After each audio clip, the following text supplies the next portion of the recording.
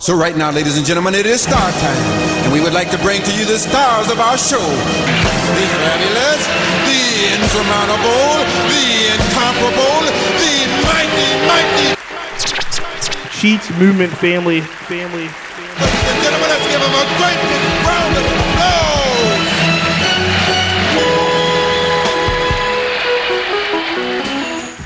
Ladies and gentlemen, this is the Cheats Movement podcast. I am joined by a very special guest who is giving us some time, Mayor Levar Stoney. Welcome back. I mean, you are basically a Cheats Movement regular at this point, but welcome back to the podcast. Welcome back to the show. Thank you, Cheats. Thank you for having me back, brother. Now, let's start with, because last time we talked, it was about a week before Election Day. Mm-hmm. A lot of predictions going rampant, a lot of different things being tossed around. Election Day, though stressful, and I'm sure you had to do a lot of work, Yep. The result ended that night. It ended on election night. You seem, you wound up with, 6 out of 9? Yep, 6 out of 9. So I know we've talked off the record since then, and one of the things that you actually interestingly said was you learned something from every election cycle. Mm-hmm. Every election cycle, you learn something new about the city, about yourself. What did you learn in this last race going through this particular election cycle? What I learned, I mean, when we talk about politically or some personal? Whatever you feel is the best. I mean, because I'm sure you learned a lot about both. But what do you think comes to mind first? So, first, that Richmond on social media is not Richmond in real life. This is where we're starting. this is where we're going. No, I'm just saying. You're really like, okay, go with it.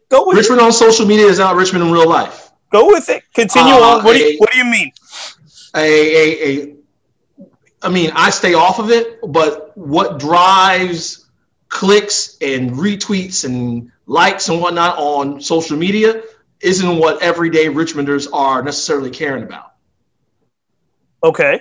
And I think that was also reflected in the demographic turnout as well. My coalition, my broad coalition this time, at the center of that broad coalition was the black vote in the city, black Richmonders showing up in wards 6, 7, 8, 9, 4th as well. You will not see that on social media every single day, but these are voters. And sometimes social media can drown out what I think everyday Richmonders may be thinking about their government, about their quality of life. And so, I think that played itself out. And I learned something about myself as well, that, before being a candidate in 2016, remember, I've never run for office before. I've always advised other candidates, managed races and whatnot, but also shows that there's some, what got me here in real life in terms of what got me here throughout my life, being a resilient individual from my, from the way I grew up, my raising, that I still, you still have to be resilient to be the leading in these sort of times, particularly during the tumultuous year we had in 2020. So I learned that about myself, that, you just got to power through. You're going to have some tough days in leadership. You just got to power through. Was there any particular time during the cycle in particular, or maybe even the year, that you might have questioned that about, you question yourself, oh yeah, is this the right thing to do? And you kind of hear it, because one thing about public office, the criticisms are magnified. Yep. The praises, even if you get them, you tend to be like, okay, let's just move on. Yes, but the criticisms you have to focus on. So obviously this year's been unlike any other, 2020 has been unlike any other, but what I'm hearing from you, and maybe you can elaborate on this, because there's a lot of people going through difficult times personally, and they're discovering new things about themselves. Was there a time this last year where you had to kind of dig deep and say, okay, this is who I am at my core? That's right. The month of June was the toughest month of my career. my professional career, June was that month. And I mean, we can go through chronologically what happened in June. We don't have to do that today. But June was the toughest month, and it was very challenging. It's so challenging that I have family who still watch out over. They watch out over me from afar. They may not all live. My family doesn't live in the city, but they're in Hampton Roads. I got family in the Pacific Northwest. My brother was concerned for my safety. He was concerned for my health because he knew I wasn't sleeping, I wasn't eating, I wasn't hydrating, and he was concerned for my health and my well-being. And at one point, I got on the phone with my brother, because he was checking in with me on a regular basis, and he said to me, "Man, I'm looking at all these comments on social media. I'm looking at all this. Why do you want to do this anymore?" He asked my uncle that, my father's older brother. He said, "Why does Levar want to continue to do this? Like, I just wouldn't do this anymore. Like, just he's talented enough, he's smart enough, he can go on and do something else." And I just told him, "This is what I love to do.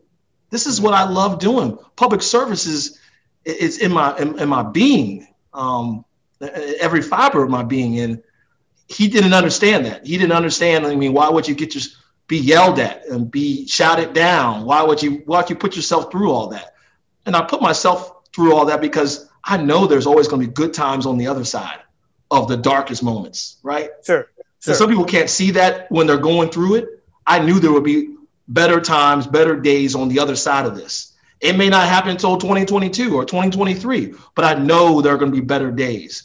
I'm not a deeply religious person. I'm spiritual, but not religious. But there were a number of people from the religious, from the faith community who reached out to me and it's told me that, like, it's going to get better. It's going to be okay. Mm-hmm. And if I didn't have that sort of support, that network, Cheats, I don't know whether or not I would have gotten through it. That's a good point. And let's use some of that, but transition just a little bit, because obviously we're still, I think, in a far distant kind of future, I think we're starting to see that light. But as we speak right now, we are in a very kind of difficult time. And when I think about that, I'm particularly thinking of Richmond and COVID and Virginia and the effects of COVID-19 and the record numbers of people we're seeing right through this holiday season either be infected, go to the hospital, or suffer a fate that's worse. This has actually touched you. You were quarantined not too long ago from exposures and possible exposures. What is the message now as we know that this is getting rougher? We're hearing news about vaccines, but and we know that some people this week got vaccine shots, and we'll talk a little bit about vaccines in a second. But what is your message as we speak right now to people in Richmond and people in the Richmond region or people in Virginia? Because we're in the thick of it right now, and it's getting really close to home if it hasn't hit already. Yeah, you're right. And before we started to talk about how I just feel like the walls are closing in on us when it comes to COVID. It's almost like, I'm going to use a football reference here. You're in the pocket, and the pocket's closing in. The defenders are all around you. They're all around you. And in March, in April, I didn't really know anyone who had COVID, right? It was like, oh, don't know anyone. Now I'm finding I got friends who are having COVID. One of my employees very close to me had COVID. I'm having friends' parents pass away because of COVID. Just goes to show, for all the misinformation or disinformation that might be out there, who say that, oh, COVID's a hoax, or don't be sheep and all this BS. COVID is real. Real people are losing their lives. Real people are the ones who are paying the price of this, particularly Black and brown people. And so you're right. 2020 is the midnight of all years I've ever seen. The midnight of all years. But I do believe that the dawn is on the horizon, and there's more hope now than we've had before, but we cannot let down our guard. And what I've been seeing is people are letting down their guard a little bit because they think, oh, Moderna, oh, Pfizer, we're going to have this vaccine before you know it, so I might as well go out there and just do as I please. Right. And that's my biggest fear, is that people will actually get the vaccine and then start wilding and thinking that they can't transmit it to other people, or thinking that they're immune all of a sudden, to the point where, I hate to pull out my cheats critical hat here, but my fear is that even people that get the vaccine, if they're going to be irresponsible, they're going to hurt other folk, or something's going to happen, That's and right. there's going to be some distrust and say, "Oh, I got the vaccine, but I still got it." Well, I don't know if this thing is 100%. You know what I mean? So, but that brings up a couple of questions, and I do want to ask you. You are obviously the mayor of the city of Richmond. Um, Obviously, you're in relatively good shape, but when it comes to a vaccine, I've heard a lot of different things, different information, people saying that they don't want to take it. I think you were asked on a debate stage, would you take it? And it might have depended on the person saying to take it. At this point, are you comfortable taking a vaccine? Will you take it? Do you know when you're in the schedule? Yes, I'm comfortable with doing so, and I will do so. And I think on the debate stage, I said something like, if it's Trump, saying like, go out there and take it, which actually he's been quite absent from the conversation recently. You got Mike Pence who went out there and actually received a vaccination. You didn't see President Trump, and you got Biden doing it this coming week as well. I'm going to take it because Fauci signed off on it. Mm-hmm. And if Dr. Fauci's doing it, he's not being silenced at all. I think for me, that's the sort of validation I need to move forward. And so obviously, I want the healthcare workers to receive it first, the frontline workers, obviously seniors as well, those who are in the most vulnerable category.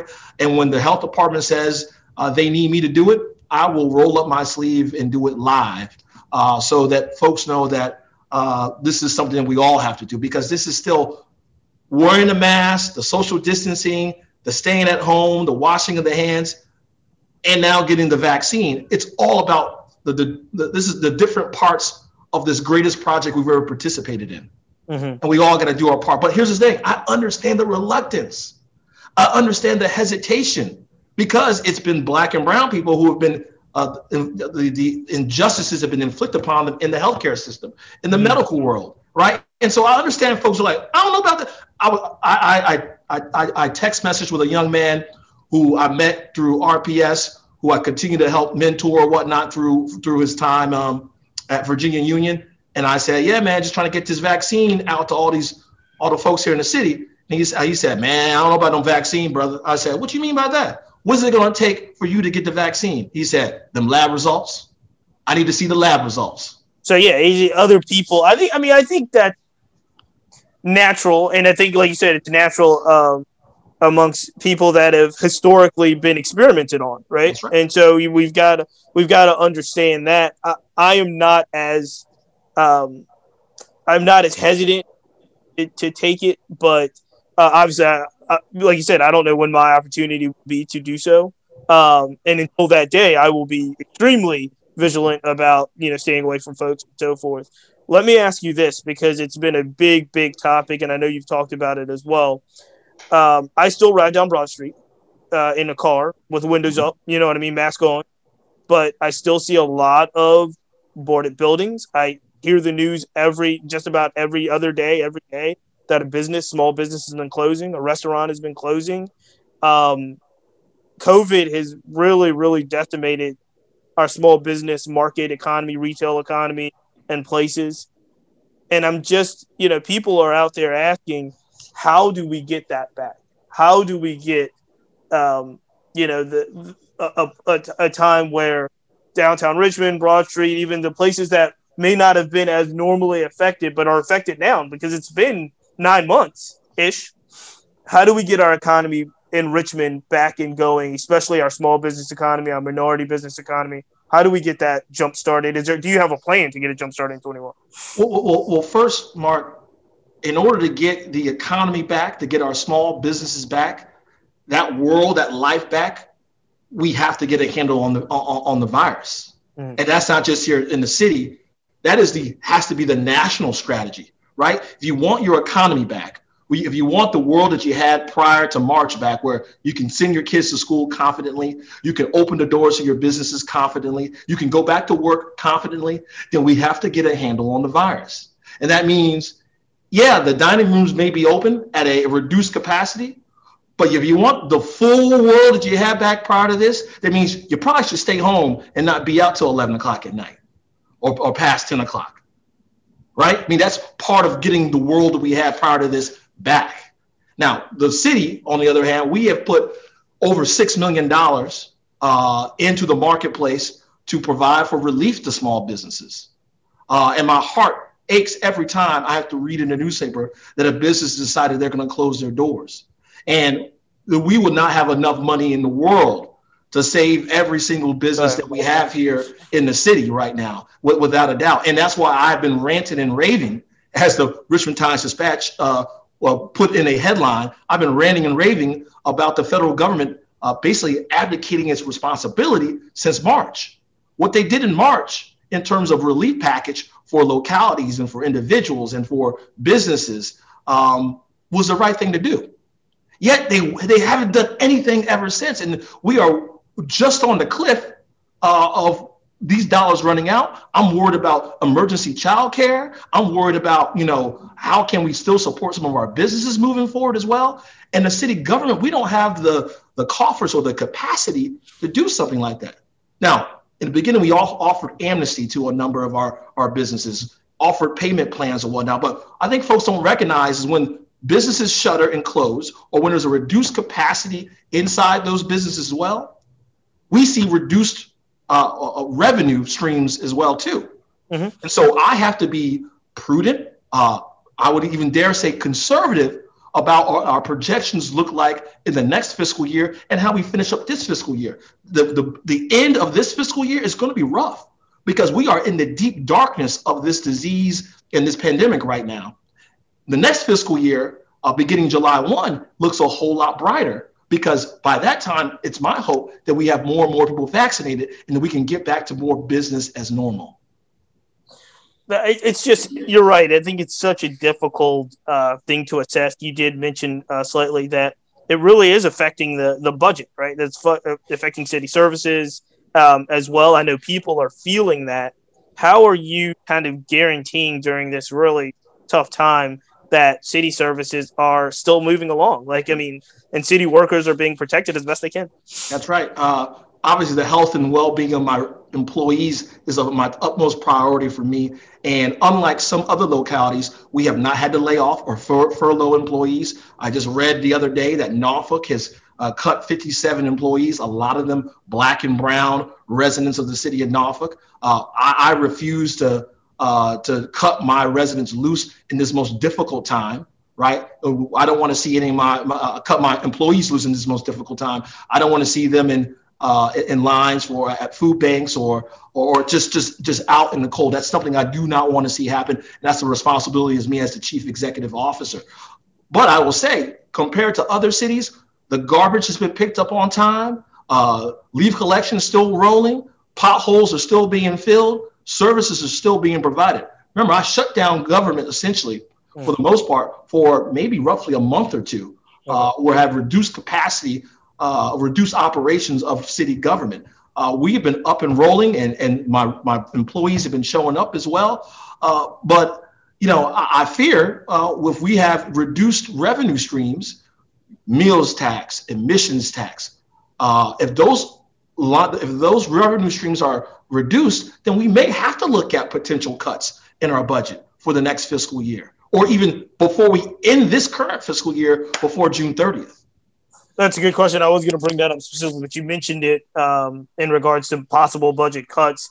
Something that people always ask, and every time we talk about a budget, we talk about two things, right?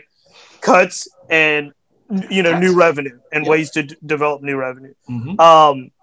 I hear all the time about kind of city assessments, trying to figure this thing out. If it's going up, if I'm being taxed through the roof, does Stoney look at ways of getting more revenue by increasing taxes as we go into the future? Yep. What's your outlook as you look into kind of you have 4 years coming up now? Yep. As you look into what the city needs to do, do you see on the horizon any balance of cuts or ways of getting new revenue? Let's talk a little bit about how we get that in there to support city services. Yeah, let's get into it a little bit, because you're right. This is a debate that the city's been having year after year after year after year, particularly when they look at the way they are taxed and the services they receive compared to their counterparts in the counties, in Rico and Chesterfield. So let's dig a little bit deeper. First, I have nothing to do with one's assessment. There's an assessor who reports to the city council who handles all of that. The city government, us, this administration, we have nothing to do with that. Now, we do set the tax rate, right? $1.20 per 100 on your real estate taxes. Mm-hmm. But guess what? The real estate tax rate has not been touched in over a decade. And it's at the lowest real estate tax rate in the city's history. Now, when people say, oh, my assessment's been going up, your assessment likely has been going up because the value of your home is rising as well. So as the value of your home rises, your assessment goes up. And people say, why is my assessment? Does that price people out of the city? Well, let me get to that. When people say my assessment goes up, why is my assessment going up? Your value is going up. And why is my value is going up? Because the demand for property, demand for homes in the city is very, very high. And guess what? The supply is very, very low. Well, I don't want to interrupt, but I want you, but because we hear this, and I understand supply and demand. Is that affected by prospectors, people that aren't really caring about the neighborhoods of the city, but want to come in, get hot property, and flip them out? I'm sure that's part of that's not the only thing, but I'm sure there's a number of different factors that are involved. Supply and demand is one of them on why the property values are going up and why your assessment's going up as well. So is there some way, because here's what pulls at my heartstrings, and I'm sure it pulls at yours too, because I know you. I know you well enough to know. If I've got, say, my grandmother, Vivian Cheatham, in Highland Park in Northside, I've been in her house since I was born or older, and this is 50 plus years. If she can't afford to live there, not because of people that want to live in Highland Park, but people want to flip Highland Park. Mm-hmm. Is there anything that we can do to look at that and protect those individuals? Well, the one thing we have in place now for people like Miss Vivian is, we have tax relief programs for the elderly, tax relief programs for veterans as well. At the time, she rates all. Yeah, we have that. But I think folks are looking to go beyond that. And what I've discussed with members of the General Assembly before, because guess what? Us being a Dillon Rule state, I need to get permission from the General Assembly to even touch tax policy or change tax policy. What I would love to do one day is to lock Miss Vivian in at a rate where she may be at today, or rate she was maybe at 2 or 3 years ago, and have her pay that. And as the rate goes, or as the assessment goes up, right? Lock her in her assessment from today or 2 years ago. As the assessment goes up, that delta is paid for by somebody else when she wants to sell that house to someone, or maybe even give it to one of her heirs. That deferral is covered somewhere, just like what they would do in a city like Philadelphia. Mm-hmm. Okay, interesting. And I know you have some plans that I don't specifically know about, but I know you have some plans to address what we call the affordable housing shortage in the Richmond in the region. Affordable housing has been a topic probably since before you taken office. These are all things that, we've talked about at Nuance for years and years and years. However, what is your outlook as we move forward now, again, with kind of this new outlook that we have on how do we expand the affordable housing base? How do we get more mixed use housing? How do we improve the housing stock in the city? Absolutely. Mark, in 2018, I made a pledge that we were going to work with our private partners and others to build 1,500 affordable units in the city of Richmond by 2023. That was a 5-year goal, build 1,500 units. We surpassed that goal as we entered the calendar year 2020. And by the time we close things out here on December 31st, we will have created 2,000 new affordable housing units in the city of Richmond. And affordable housing, obviously, we always get, what's the definition of affordable housing? Right, it gets a nuanced thing. That's, sure. 80% of the average median income down to, 20, 30%. That's what we've created over the course of the last few years. What we need to do, though, Mark, is we need to create 1,000 new units a year for the next decade to keep up with the demand and also provide the supply we are undersupplied in terms of affordable housing.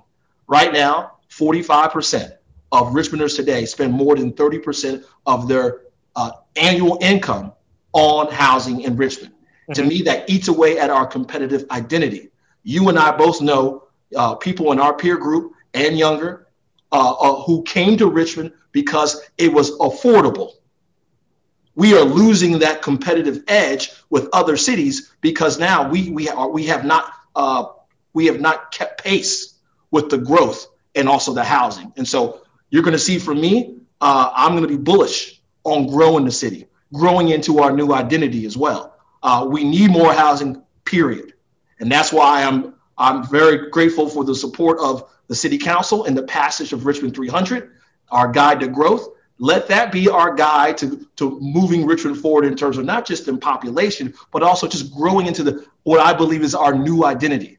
We were the capital of the Confederacy. Now we have to create a new identity for ourselves, a place that's more welcoming and more inclusive. And as we do that, I guarantee you, we're going to attract even more people to the city of Richmond. So as we grow, we cannot forget about the folks, the Miss Vivians in the world who've been here from day one. They got to be protected in the growth process as well. So let me ask you this, because and can I add one thing, Chief Smith? Yeah, brother. No, go ahead. The city council today passed out of committee my legislation on an affordable housing trust fund dedicated funding stream. Remember abatements? Abatements was used to actually revive the city after the 90s, right? Well, those abatements are expiring, are winding out. Let's use the dollars that roll off of those abatements and push that into the Affordable Housing Trust Fund that allows us to incentivize the affordable housing growth in the city moving forward. And that's what I hope the city council will approve in their next upcoming meeting. Okay, that's a good point. Speaking of city council and speaking of the school board as well, I just saw this week you did have another education compact meeting, right? And as we saw on the video, some chose to participate, some did not. As you look into kind of this your second term and new faces on city council and new faces on the school board, how do you what's your outreach effort to see if you can get people on the same page, get people kind of locked up and moving to make sure that the city, not to say there won't be robust debate, but how do you start off the year saying, hey, we have a new opportunity to get everybody on the same page? How do we move the ball forward? I'm very optimistic about this next city council because I know a lot of the members. Most of them would say it is a Stoney friendly, especially city council. Well, we'll see. Okay. The proof will be in the pudding. Okay. True. The proof will be put in. What I've told Dr. Newbill and who's the current president of the council that don't be shocked. I plan on keeping you all busy over the course of the next 4 years. And it will be in rapid succession as well. I plan on keeping you busy because we got a lot of work to do. We have a lot of work to do. And I believe in making hay while the sun is shining. And I think the sun will be shining on the city of Richmond at the start of 2021, without a doubt. Two big things I want to ask you about, because I know we're running short on time. One is just a personal thing that I just want to see if we can get it done, and I want to get it done sometime in the future. And I'm talking about the Richmond Flying Squirrels. I'm talking about the Boulevard, and I understand, I know, and I don't even want your knee-jerk reaction. I wrote a knee-jerk reaction when I saw Henrico, where I live. I'm in Henrico, and this, the deal that they're trying to put together for the arena. I figured what your knee-jerk reaction is to that. My immediate attention flipped to what are we going to do on the Boulevard, Arthur Ashe Boulevard? How are we going to ensure that Richmond keeps or maintain the presence of minor league baseball? The Richmond Flying Squirrels have been a wonderful partner, I think, for a decade now.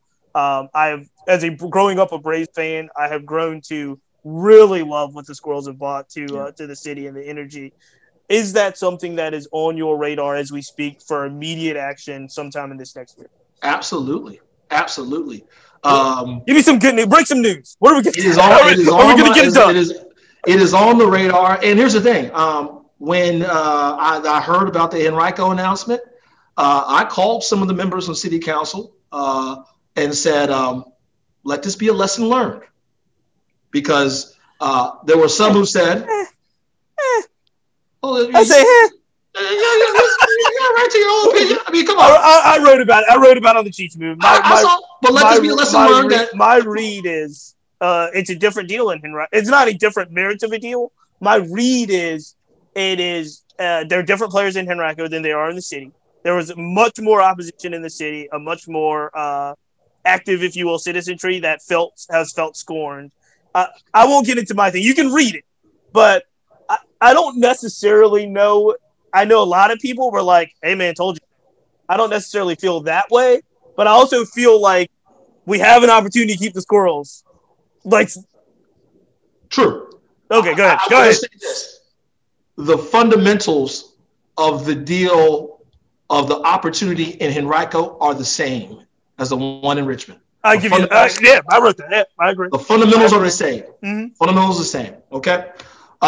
But we luckily in the city of Richmond, we got even more opportunities, right? And I think at the top of that list is the opportunities the city-owned properties along Arthur Ashe Boulevard. And we've been waiting for what's going to happen with the ABC property. We know what happened to the ABC property owned by VCU now. Now, I think we have to use the city-owned property around Arthur Ashe, downtown, Fulton Gas Works, all these places as an economic stimulus for the city.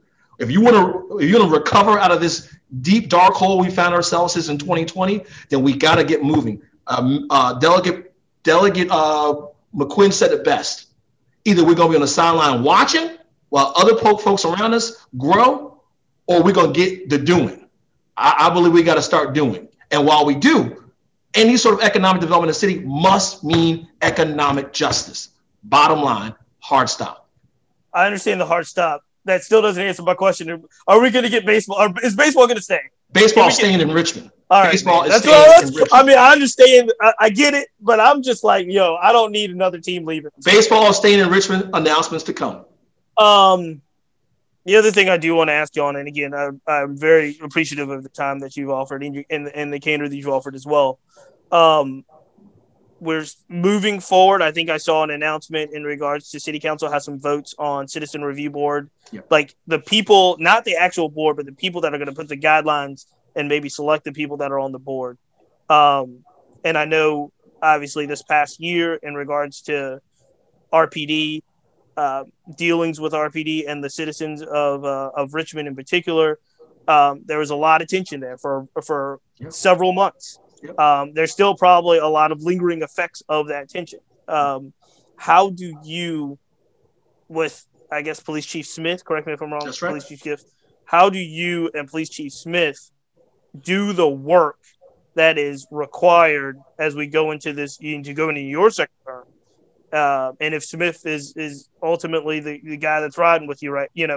How do y'all go about doing the work to ensure that citizens of Richmond feel that the police are an asset or someone that can help? Because it's in certain pockets, it's a tough sell to say, hey, look, I even want police around.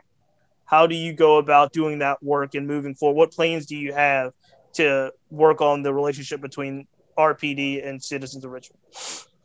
First, Smith is my guy. I'll be riding with Smith all the way through my 4 years. And so Smith is my guy. He's my guy because he's a change agent and he's a reformer. And that was sort of the necessary boxes that needed to be checked for me for any chief that I was going to hire. And he believes in it. And now we need to put that belief into action. And I think we have a roadmap for that. And that roadmap comes from the task force on reimagining police, public safety in the city. And the one thing that I think we could all agree on that public safety, community safety is different for different people in Richmond. And what I heard from folks on the campaign trail. That's a bad thing, right? Shouldn't it be the same from across the board? Exactly right. Exactly right. It should be the same across. I was about to get to that next point right here to kind of. I'm kind of quick. Go ahead. Like that commercial with Kyler Murray and Tebow. I'm just like, can I? My bad. But what I heard on the campaign trail though was that when I talked to brothers and sisters in the East End and the South Side, they said, Mr. Mayor, I didn't say I didn't want the police department. We need the police department. All I want is the same police department that shows up in the West End to show up in the East End as well. And I don't feel we get that today. And so I think the roadmap through the reimagining public safety task force gives us that policing public safety is a whole lot more complex than the police showing up at every single thing. We got to do a whole lot more on transparency, on how we communicate and engage with the public as well, to earn that trust from the public too. And we got to do a lot more on the way we train our officers to respond to certain situations, and understanding that we don't need officers to respond to everything. We recognize that. With that, is there, and I guess this will come through some of the work in the task force, but will there be a push to have more first responders, mental health officials, those type of things in situations where you say the police probably shouldn't have to respond to someone in those situations? All of those things are on the table or will be on the table. Yeah, we are committed to that. I'm a supporter of the Marcus Alert. I'm glad to see that Governor Northam signed the bill the other day. So we're going to work within the parameters of the legislation that was agreed to and approved by the General Assembly, and we're going to create that sort of response that isn't necessarily a police response, right? We can get mental health clinicians, behavioral health workers to be out there and respond to certain situations. That's what we want to create that sort of community safety. All right. Last thing, tell me what I need to know or what I should know about the city's role in whatever upcoming casino activity will be happening in Richmond. So I am very confused, and I find myself trying to read and understand this. I get very confused is this a city thing? Is this a federal thing? Is this a Native American reservation announcement? How much does the city have involved in this? Where are we down the line? What's the deal? What should people know about casinos, referendums? Who's in control? There is some confusion out there, okay? Because I think the first potential casino operator introduced to the public was the Pamunkey Indian tribe, right?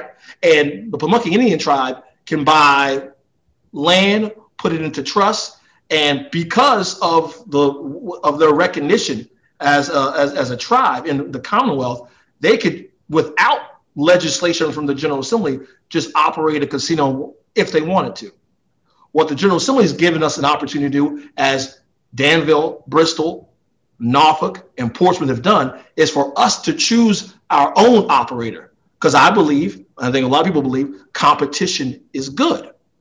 And so what we've done is we've begun with we're going to do an RFP. We let the survey results that we just acquired to actually feed our RFP on what people want to see, right? And then from the RFP process, we will select an operator who the operator will select a location where they want to build this resort. Once we choose this individual proposal, we will forward that to the city council, and they will choose to either approve it or reject it. If they approve it, it will go to the ballot, and the voters will have the final choice on whether or not there will be a casino resort in the city of Richmond. Now, have you made a statement of whether you think this is a windfall for the city, a good thing for the city, a bad thing for the city? What's your read on it? My belief is it's an opportunity that I think the city should pursue because we do need revenue, but we should not sell out for revenue at any cost. That means, once again, this economic development opportunity has to mean economic justice for Richmonders. And I'm only going to ask you this because I know you want to talk about justice for all Richmonders. You've actually recently written a letter, I believe, to Governor Northam about the legalization of marijuana. Tell a little bit about your kind of how you got to that point, what you were exactly advocating for. I believe one of the first things about the letter was the people that are actually in jail on arrested for marijuana charges those charges should be dropped and people should be released. I think that was one of the major parts of the letter. But in regards to the economic justice piece, just quickly tell the folks what your posture has been and what you want to see done with the legalization of marijuana? I've always been definitely a pro decriminalization of marijuana, but recently I've always I'm just going to be just transparent. I've known people who use marijuana before. My father used marijuana before, and I just believe it should be not just decriminalized. It should be legalized at the end of the day. It's legalized in states like Colorado and Oregon and Washington. My only problem with legalization was that I didn't see the benefits for Black and brown people, right? We were the ones being locked up for possessing all sorts of amounts of marijuana, and that basically hanging over our heads for the rest of our lives. I got to see some benefits to Black and brown people. And I think Illinois has done it very well in terms of their legalization, and then also how Black and brown people get a piece of the pie. And so with that should come some criminal justice reform as well, and redemption and forgiveness for those who may have been locked up for possession charges in the past. They should have those charges expunged. I'm also for automatic expungements anyway, but we should definitely specifically expunge for that matter. But also, as we look to the future, we should think about using the revenue that's coming in to fund universal pre-K, not just in the city of Richmond, but in the entire Commonwealth of Virginia. Mayor City, we're going to have to leave it there. Didn't get a chance to talk about the Knicks today, but that's okay. You know what? I was going to give you an opportunity because I was going to say that I was going to save the hardest question for the last question, and that is, will the Jets win a game? Oh, because you have been real. I'm gonna get real aggressive real quick because your Knicks slander. I saw on this interview, some other interviews. You've been real loose about the Knicks. Who, me? You have been real loose about the Knicks. Me? Yet the Jets cannot win a game to save them. They are snatching victory from the jaws of defeat, or defeat from the jaws of defeat, whatever it is. And you sit there proud of Jets fan, and what are y'all? Oh, and Lord knows what. Are you going to win a game? Mark, I saw your negative attack on Facebook the other day. Continue the whole post. Someone sent it to me. I said, "Oh my gosh, this is a negative attack from the media. This is not cool." It will. The Nick slander, you and President Obama, both of y'all, because he's a sad Bulls fan. The Jets will not win a game this year, so don't get your hopes up. I do watch every game. No, are you kidding? Are you kidding? And then you know what's going to be great? You know what's going to be great? Because y'all are all on the whole, Zion didn't go to New York type thing. I understand that. But when Trevor Lawrence looks at y'all and says, you know what? I'm going to stay at Clemson. That's what's going to happen. That's what's going to happen. Does not happen. Don't do that. If you put that on me. I'm already saying it. I'm saying it. I will say this: if Trevor Lawrence does not end up with the Jets, I don't know. I mean, we're gonna have to make some sort of. You know what? I'm still wear my Knicks gear. No matter. Leave meeting right now. Leave meeting. Yeah, we're out of here, man. Happy holidays, brother. Happy holidays. I appreciate it. You be safe over the holidays. Yep. Happy holidays to you, and we'll talk again, obviously in 21. But definitely stay healthy, stay safe. Make sure you take care of everyone around you. Same to you, brother. Take care. All right, man. Bye-bye. See you. Ladies and gentlemen, that is it. Our interview with Mayor Levar Stoney. I hope all of you have a safe holiday as we continue on. So I really wish you the best. And until next time, we see it.